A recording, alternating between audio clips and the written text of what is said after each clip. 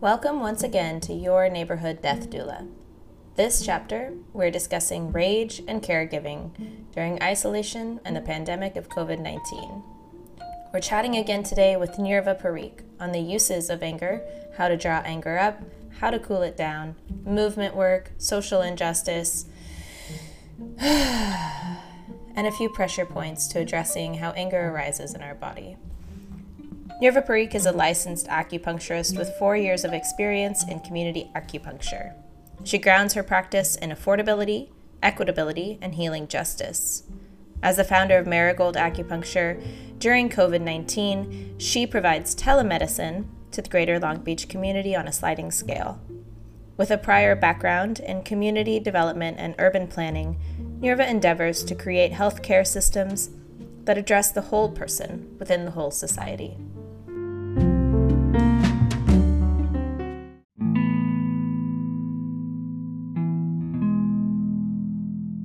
We're back with Nirva.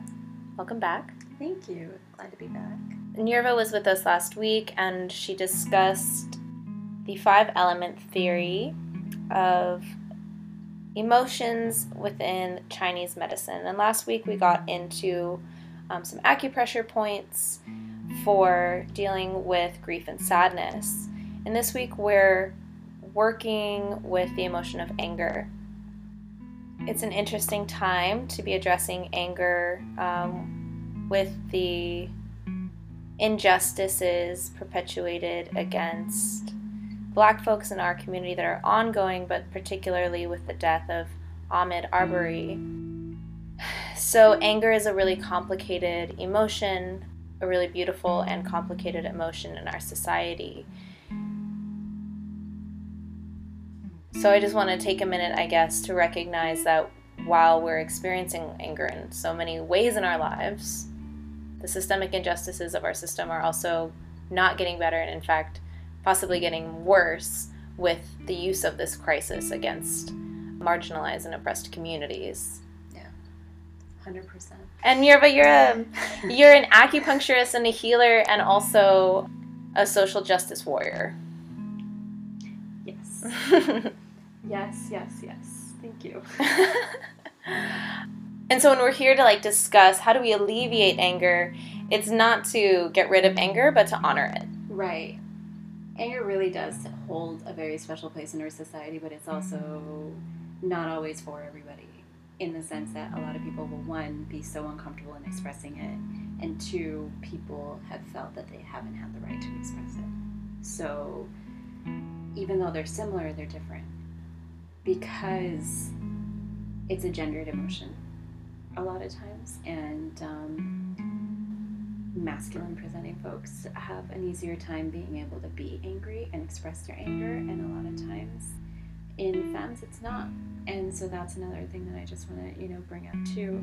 But also the idea that anger is just impolite, and it's such a powerful and wonderful emotion. I mean, at the very least, it signifies our boundaries.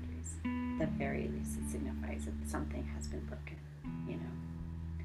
It's so interesting because I had such a hard time putting together this week's materials on rage. Mm-hmm. And I ended up having discussions with 3 people 3 days in a row that were like, good thing you're talking to me, because they're all angry. And I'm so grateful for y'all to be teaching me how to express the necessity of this feeling as well. Absolutely. I feel that more people need to understand it, at the very least, allow themselves to feel it. Expressing it is also a little trickier, right? Because people are so afraid of getting into fights or acting irrationally, which is very, very true. It's very possible, with that emotion. So it's about how do you explore that emotion in a way that advances you forward, right?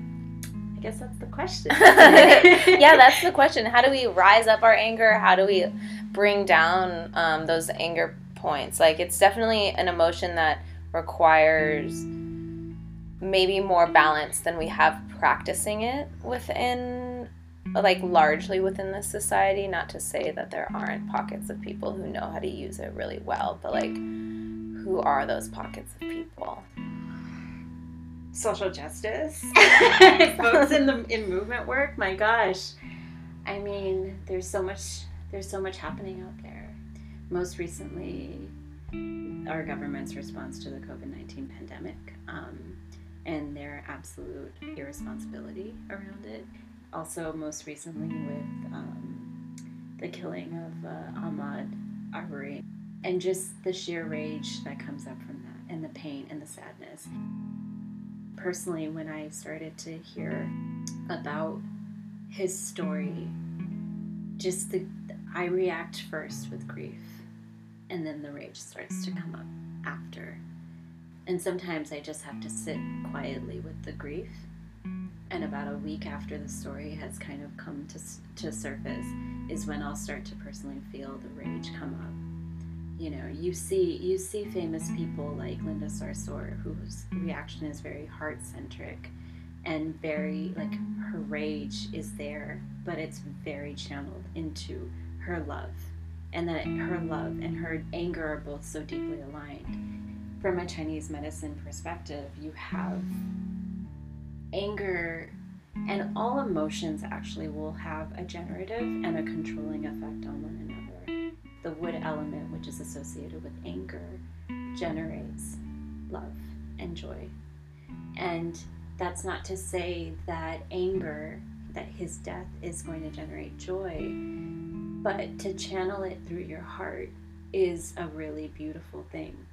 To remember that this is a moment to deepen your love. At least that's what I take from people like Linda Sarsour, whose storytelling always occurs that way, from just her words, from what I see.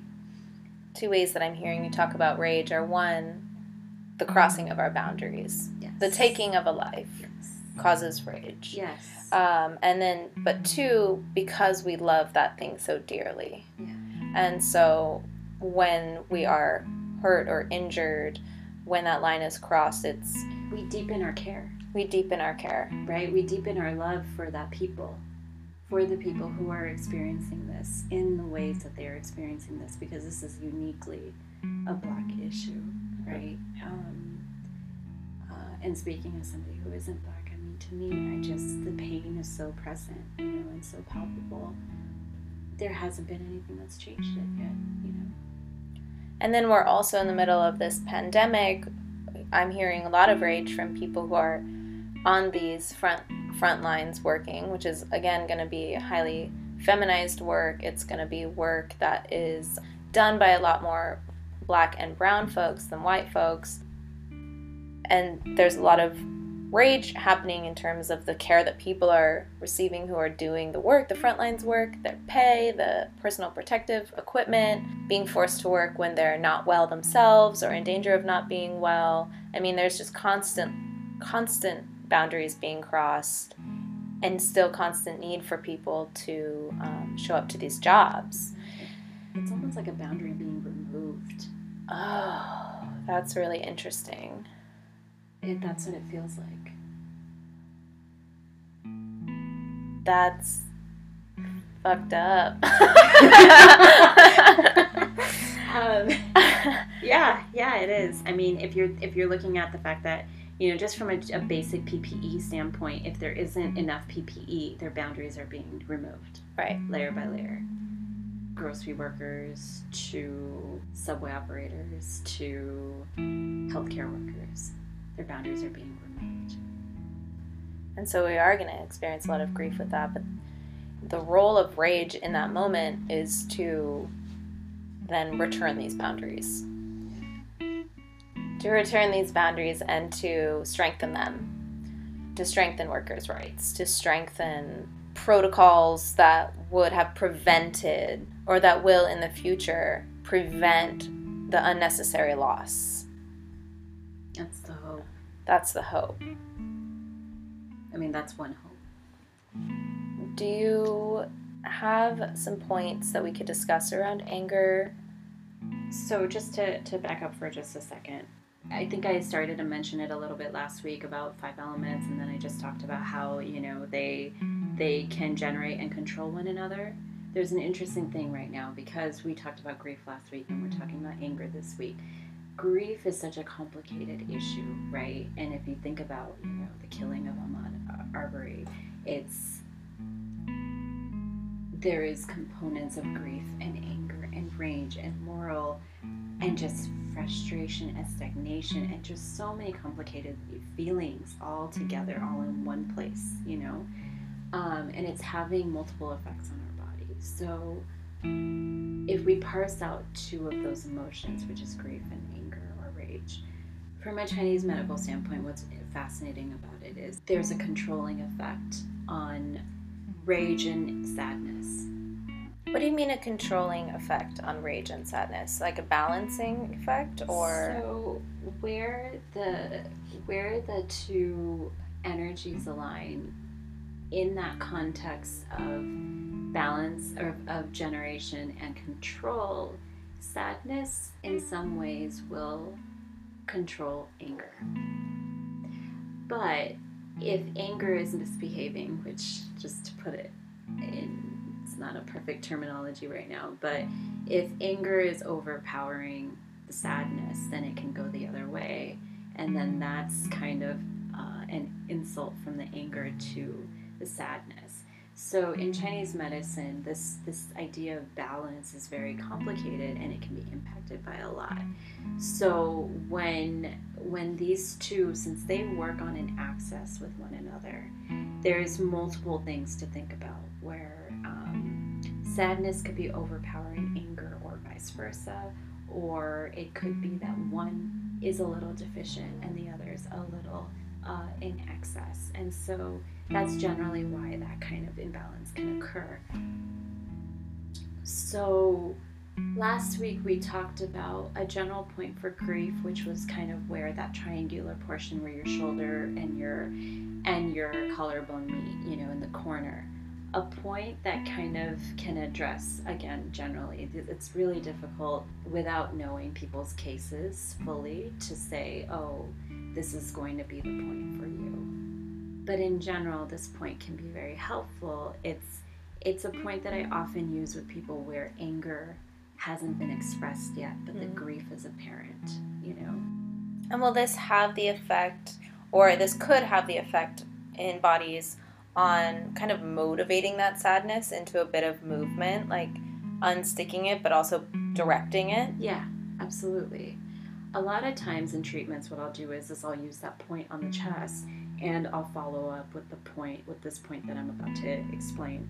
So this point is located on if your palm is facing up and you're looking at your thumb, the joint from your thumb to your wrist is going to be one segment. And if you put your fingers on each end of that bone, you'll feel, the bony process, which is just it's a big knob. Yes, a big knob. Thank you. And if you look for the midpoint between those 2 points, that's where it is. And like right along the bone there? So a little bit past the bone, so a little bit into the fleshy part, and you kind of want to look for where your skin tone kind of blends into your palm. And so you're still at the midpoint between those 2 knobs on that bone, and then you're looking for that blending. And usually what you'll find is that it's kind of where the muscles underneath the skin are also kind of separating. So you'll feel that dip right there. Yeah. And it allows for your finger to get into that area. Yeah. It's tender on you, isn't it? Yeah. Oh, I gotta express some shit. So this is what's really beautiful about this point, is that nobody really realizes, nobody pays attention to this part of their body. So in general, even if there's some local pain, you might find some soreness.